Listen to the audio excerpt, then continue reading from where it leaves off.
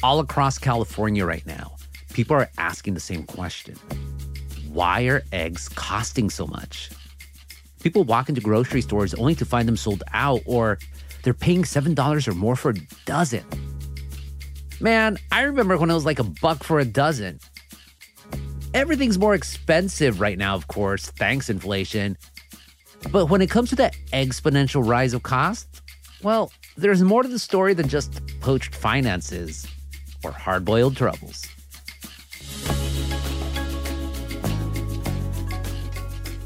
I'm Gustavo Arellano. You're listening to The Times, essential news from the LA Times. It's Monday, January 30th, 2023. Today, what's up with eggs? How a history of California policy and a global bird flu scrambled the economics of a food staple.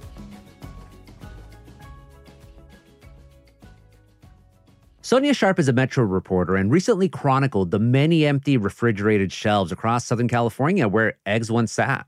Sonia, welcome to The Times. Thanks so much for having me. So what is happening right now with eggs? Right. I think this is one of those things that's been a little bit of a slow burn for people, where we've seen the price of lots of staple foods go up significantly over the last year.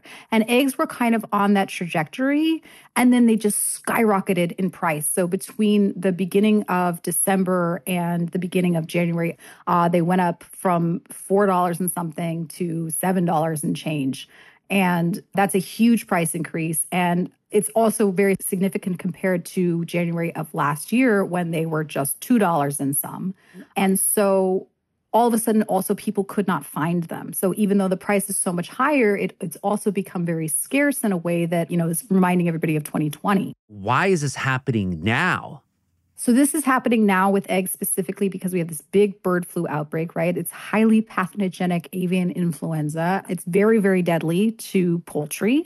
About almost 60 million chickens and turkeys have been killed. Among those are at least 40 million hens.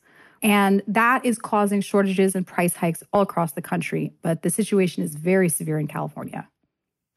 And is there anything also to do, at least here in California, with that cage-free law that was passed a couple of years ago, I think? Yes. So folks will probably remember that in 2018, there was a vote. It was an animal welfare proposition that we all voted on that outlawed the sale of what we would call conventional eggs, right? Eggs that are laid by hens that spend their entire lives in these small cages where they can't stretch out their wings. The changes were very significant, not only because they changed what could be sold in California, but because California is such a large market across the U.S. And that law went into effect last January, so January of 2022. And of the hens that have died of this disease, 5 million have been cage-free hens. And while that doesn't seem like a really big number, it's important to understand that cage-free hens are just like not that big of the number of hens that lay eggs in this country. Right now, I was surprised to learn Americans eat about 300 eggs each a year. Damn. Which is about exactly as many as a typical hen can lay. So in order for us to all eat all the eggs that we want or eat all the products that contain eggs that we like, we each need our own personal hen. And so when something like this happens and so many die all at once, and particularly because we are so restricted here in California about which eggs we can get, that has made it very, very hard for folks to find food on the shelves. If they're cage-free, in other words, they're able to roam around a little bit more, does that make them more susceptible to avian flu or something like that? Yeah, and there was some early kind of speculation when this outbreak started back in February that cage-free hens, in fact, might be more susceptible because they do go outside. And the way that this disease gets into commercial flocks is from wild birds that they either have direct contact with or they share food with or they poop on each other. And, somehow that disease gets into the flock. But it also gets in on the shoes of farmers and through feed and so many other ways. And once it gets into a population, it can be much easier for it to spread among those hens that are living in those cages like we described, because they're just so much closer together. Disease always spreads in that kind of situation. So what the USDA told me is actually there doesn't right now seem to be a difference in how each group is affected. Both have been affected basically equally. It's just that cage-free are such a smaller proportion and the demand is so high. So it's like a perfect storm of avian flu, this cage-free law. Already inflation is just making all the prices rise. So how are people feeling about all this right now? Well, people are pretty stressed. And I should just mention, we are not the only state that has a cage-free law at this point. And in fact, two more of these laws, one in Washington and the other in Colorado, came online January 1st. So we were already in the midst of this. Prices were already very high. And then we have two more states with 14 million more people competing with us for the same eggs that are already in short supply. So that's got people stressed out. I did get emails from folks in other states saying, like, our shelves are also bare. It's been stressful. I mean, I went to a bunch of grocery stores. I saw some places there were just no eggs on the shelves at all, right? And workers on Reddit are really annoyed at this point of having to tell people we have no eggs. Other stores, people could find them, but they were sold out of the ones that were affordable. So I went to stores where people were really kind of picking over what was left, trying to find something that they could pay for. And then, of course, that has had a really intense consequence on people who are relying on programs like WIC. Yeah, WIC is the federally funded special supplemental nutrition program for women, infant, and children. Yes, which strictly limit what you can buy. So it's a little bit similar to what we saw with formula last year when we had a big formula shortage. Everybody was having difficulty finding baby formula, but people who used WIC to buy baby formula were having an even harder time because they were only allowed to buy certain brands, certain sizes. And if those brands and those sizes were sold out, they couldn't buy what was left with the program. And a very similar thing has been happening with eggs because people who use WIC are only allowed to buy 1 dozen large eggs. And so if you cannot find that non-organic, not pastured, not extra vitamins, anything like that, you just can't buy eggs. I also was in a food bank and they were telling me that they used to give out 2 dozen eggs and now they had them in baggies of 6. They were giving each family 6 eggs. Wow. Food prices are high, wheat prices are high, milk prices are high. And then all of a sudden to have this spike that is not just another cost, right? But it's this kind of explosive out of control cost. Like eggs are more than gas. When has that ever happened? And then on top of that, there's a sort of existential feeling of like, how much worse is it going to get? After the break, more on the burden of the egg shortage.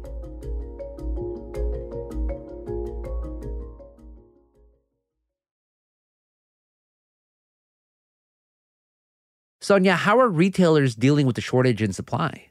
So, the folks kind of in the middle, they're doing okay, right? Like I know that a lot of grocery stores now are limiting what people can buy. So if they have inventory, they're saying you may only buy this much because they are also limited in how much they can order. I know this is an issue with Trader Joe's, for example, is that people are really struggling to find eggs at Trader Joe's. Partially people want those eggs because they are a lot cheaper, but Trader Joe's is limited in how much they can order like many other grocery stores. And it's just been really hard, especially because we don't know when it's going to end. Are the farmers going to the chickens and say, hey, girls, can you lay more eggs for us right now fast, please? It would be wonderful if it worked like that. This is also It's like that old Warner Brother cartoon with Porky Pig when like Rooster Frank Sinatra faced off against a Rooster Bing Crosby. Right. The trouble is this is not even laying season technically. Like we use lights to get chickens to lay eggs in the winter when they naturally don't want to.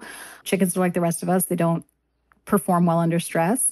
California has been very lucky and very careful in this. It's like we have about 14 million egg-laying hens in the state. They've been largely spared by this disease. But as I mentioned to you, if we each need one and we're 39 million people, that math doesn't math.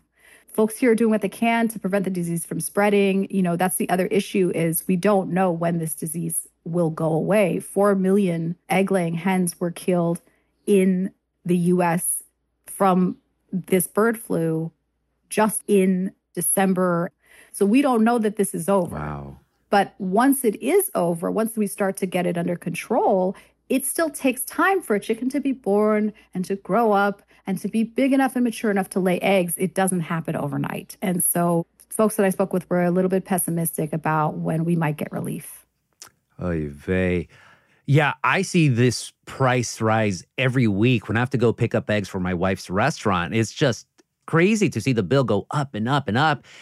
And she can't just cut back on eggs to try to save money because those eggs are an ingredient in a lot of her most popular dishes, from frittatas to quesadillas.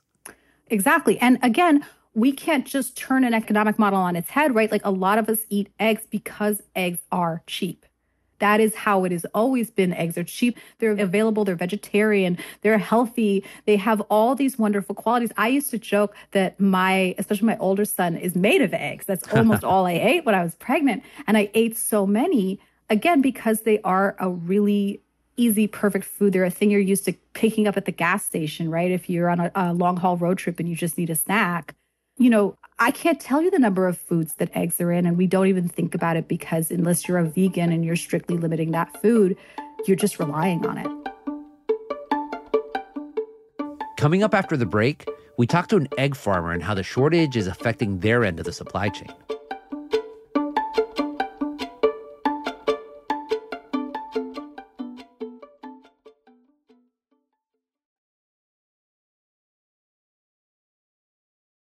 To fully understand all the factors that created this perfect storm hitting eggs, we sent our producers Helen Lee and Denise Guerra to a processing plant in Southern California. There, eggs are packaged before they're sent out to retailers. So can you describe how, the eggs get to here? Maybe there's a part of the plant where it starts the process, and take us through Sure, walk us through. Yeah. So as much as you'd love to imagine this place is full of lush pastures and free-running chickens, no, we don't do that. But we do that purposefully because we want to keep the chickens away from our processing plant to keep the biosecurity. That's Chris Nichols. He's the CEO of Chino Valley Ranchers and a third-generation farmer. He said it takes 6 to 7 months for the egg of a single hen to go to market. Chris works with 200 farms across California, Texas, and the Midwest, and he's witnessed firsthand the impacts of the shortage on his egg supply. He showed our producers the fridge where the eggs are stored. And it's very empty right now. Yeah, no worries. No. Typically very full. Is it empty right now because of the time of day we're arriving, or just because of... Because there's shortage. The refrigerator's empty. Yeah, we could have a party inside of that cooler right now. Most of the eggs have been sold, but Chris says the price increase you're seeing at the store, it's part of a price increase all across the industry. Packaging costs have gone through the roof. Grain costs have doubled in some cases. We've had to increase labor rates to stay competitive.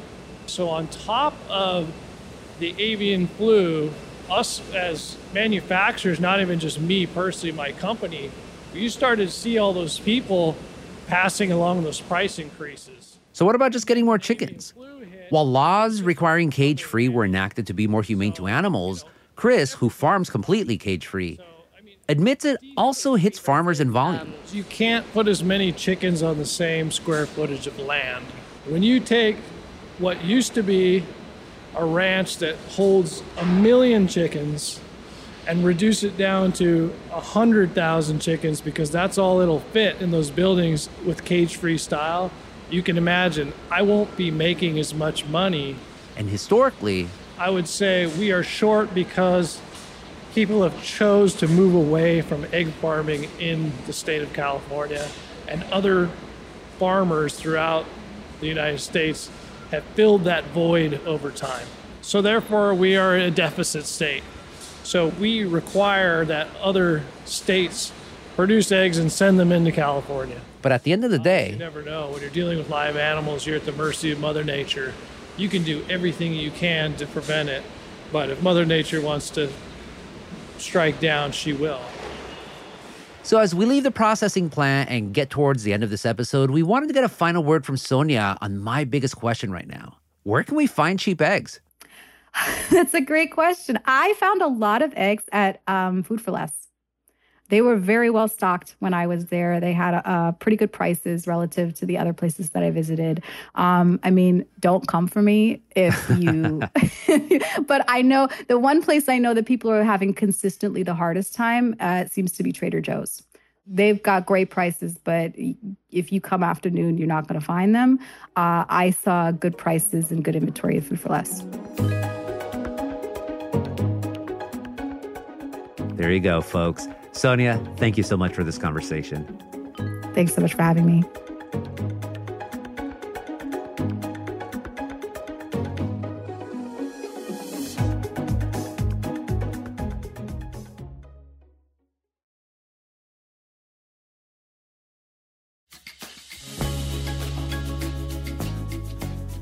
And that's it for this episode of The Times, Essential News from the LA Times. Denise Guerra and Helen Lee were the jefas on this episode, and I think it's Helen's first episode, so congrats, because Helen's our fellow. The episode was edited by Hiba El-Orbani, and Mario Diaz mixed and mastered it. Our show is produced by Denise Guerra, Concha Barsalian, David Toledo, and Ashley Brown. Our editorial assistants are Roberto Reyes and Nicholas Perez. Our fellow is Helen Lee. Our engineers are Mario Diaz, Mark Nieto, and Mike Heflin. Our editor is Kinsey Moreland. Our executive producers are Jasmine Aguilera, Shani Hilton, and Hiba El-Orbani, and our theme music is by Andrew Eakin. I'm Gustavo Arellano. We'll be back Wednesday with all the news and desmadre. Gracias.